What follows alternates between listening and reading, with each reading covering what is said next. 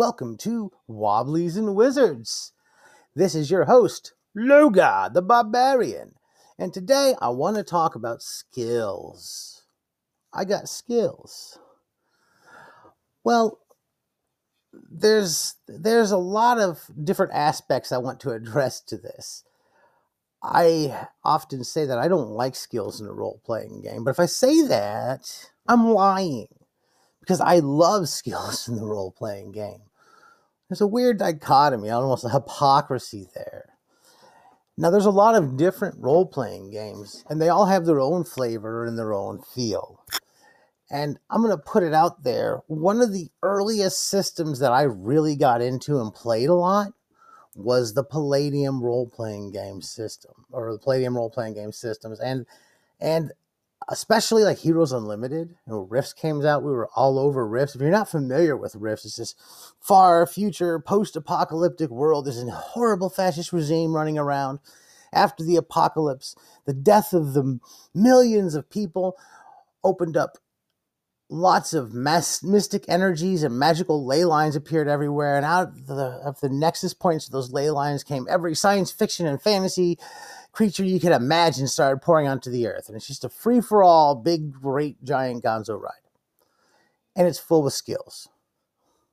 Great game. Rolling up a character will take you about 6 hours often. You can schedule a session 0 and you'll be doing it forever. And one of the reasons is because of those skills. One of the big things is they give you skill packages. When you're playing Heroes Unlimited, you can roll and you get a PhD, a master's, military training, you get skills accordingly.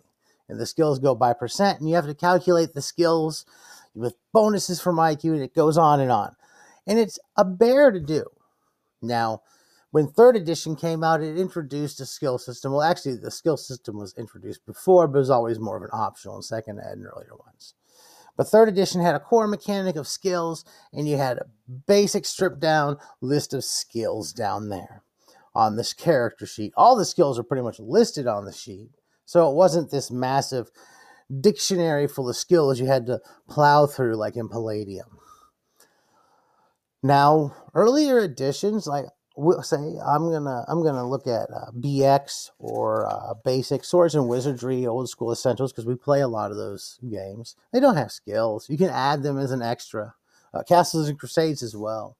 They're class based.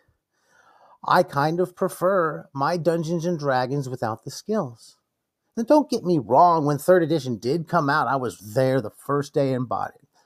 Like, I think it was the Player's Guide came out first, then maybe the Dungeon Master's Guide, and I bought the Creature Collection from some other third-party publisher before I could pick up a Monsters Manual, because it hadn't come to the stores yet. And we were running that without the official Monsters Manual when I started that campaign. I ran one 3rd edition campaign.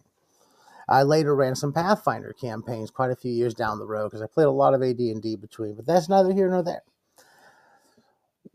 When I get those skills on my sheet, or I have players with those skills on my sheet when I'm playing Dungeons and Dragons, and they're looking for an option for something to do, and they're interacting, the first thing they do when they're interacting with someone or something is I've noticed players look right at the character sheet and start reading the sheet, trying to figure out what skills they have.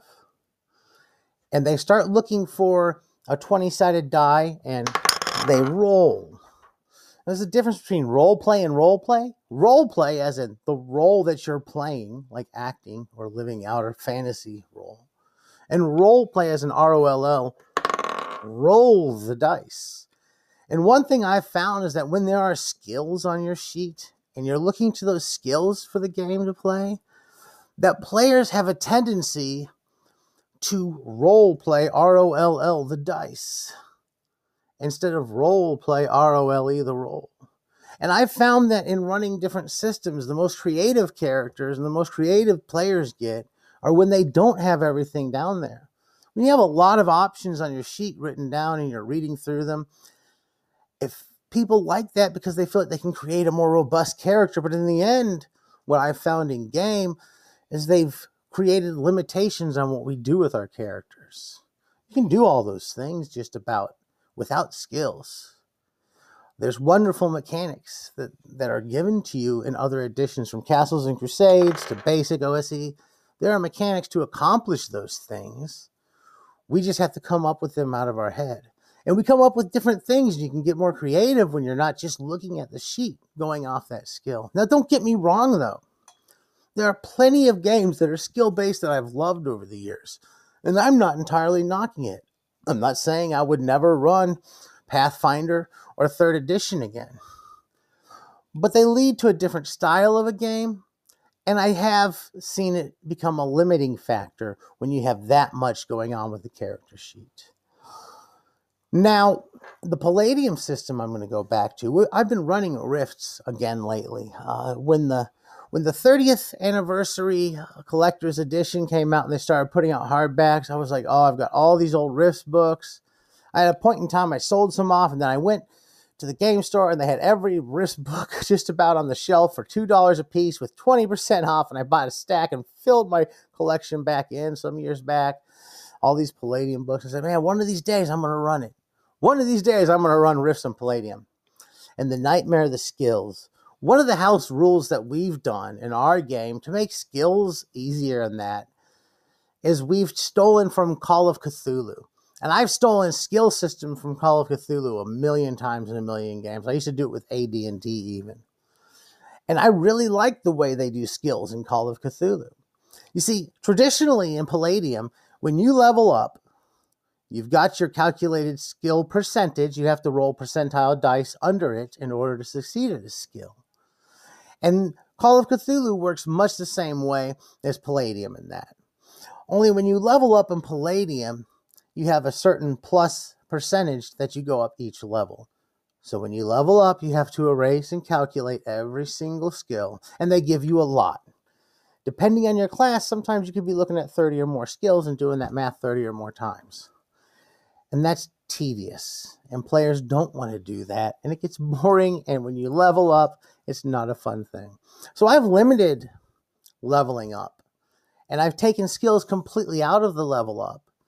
And what we're doing is we're doing the Call of Cthulhu style advancement in skills. And that is when you use something, you get experience with it. You roll under that percentage and you succeed. Then after the game that night, you get to roll again. This time you're trying to roll over that percentage. So you roll your percentile die over that percentage. And if you succeed in doing that, I tell my players they can roll one 6-sided die and add it to that skill. What that does is as you get better, it gets harder to improve. But every time you use it, you get a chance to increase your ability in it and become better in it. And you don't have to do the math for every skill at level up time. You just do it for the ones that you did that day every night. The players get to advance a little bit quicker and improve on things that they're really practicing and working hard on. I'll even allow you in our games, if you just want to practice a skill that you're not actually using, we can do that. And you say, oh, my character's going to go over here and practice his prowl ability. Or my character's going to go over here and she's going to work on her foraging. That's fine. Let's do that. We're just going to practice it. We're going to study it. And that's a good way that you can also advance it and focus on that. We take game time to do it. Now, skills are cool, but skills are limiting. Skills can be tedious.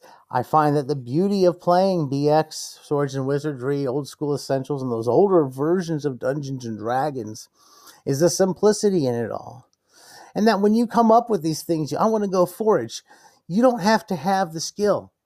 You don't have to say, well, your character doesn't really have the forage skill, so you can't do that. We got a way to do it intuitively built into the system. Ability scores are a big part of that. Well, what would be the equivalent ability score and how would I make a check? Or I'm going to assume that a player just kind of could know certain things or do certain things. And a lot of the times, I don't need a check.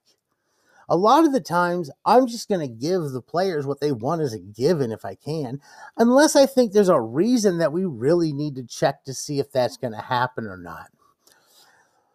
A lot of things would probably be, okay, you're going to forage. It makes sense that your character, being a ranger who lives in the woods, can forage even though you don't have a skill for it. let's go ahead and do a roll to see how much you're able to find. And let's say if I had to pull it out of my butt right now, I'd say roll 1d6, and that's how many people you have rations for, food for today from foraging. That would be a quick, easy approach. We don't have to sit here and ask if you can do it because it's on your sheet or not. It gives the players a lot more freedom and liberty.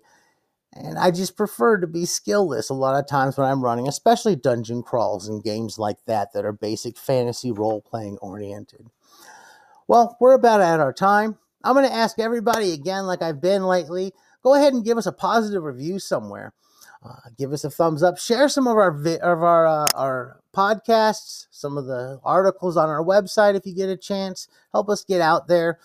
We're not a big deal. We don't really make money off it. We've thought about possibly monetizing it. We might in the future a little bit, but we're not going to ever get rich off of this. We're just paying for it out of our own pocket. Y'all have a good day and keep those dice rolling.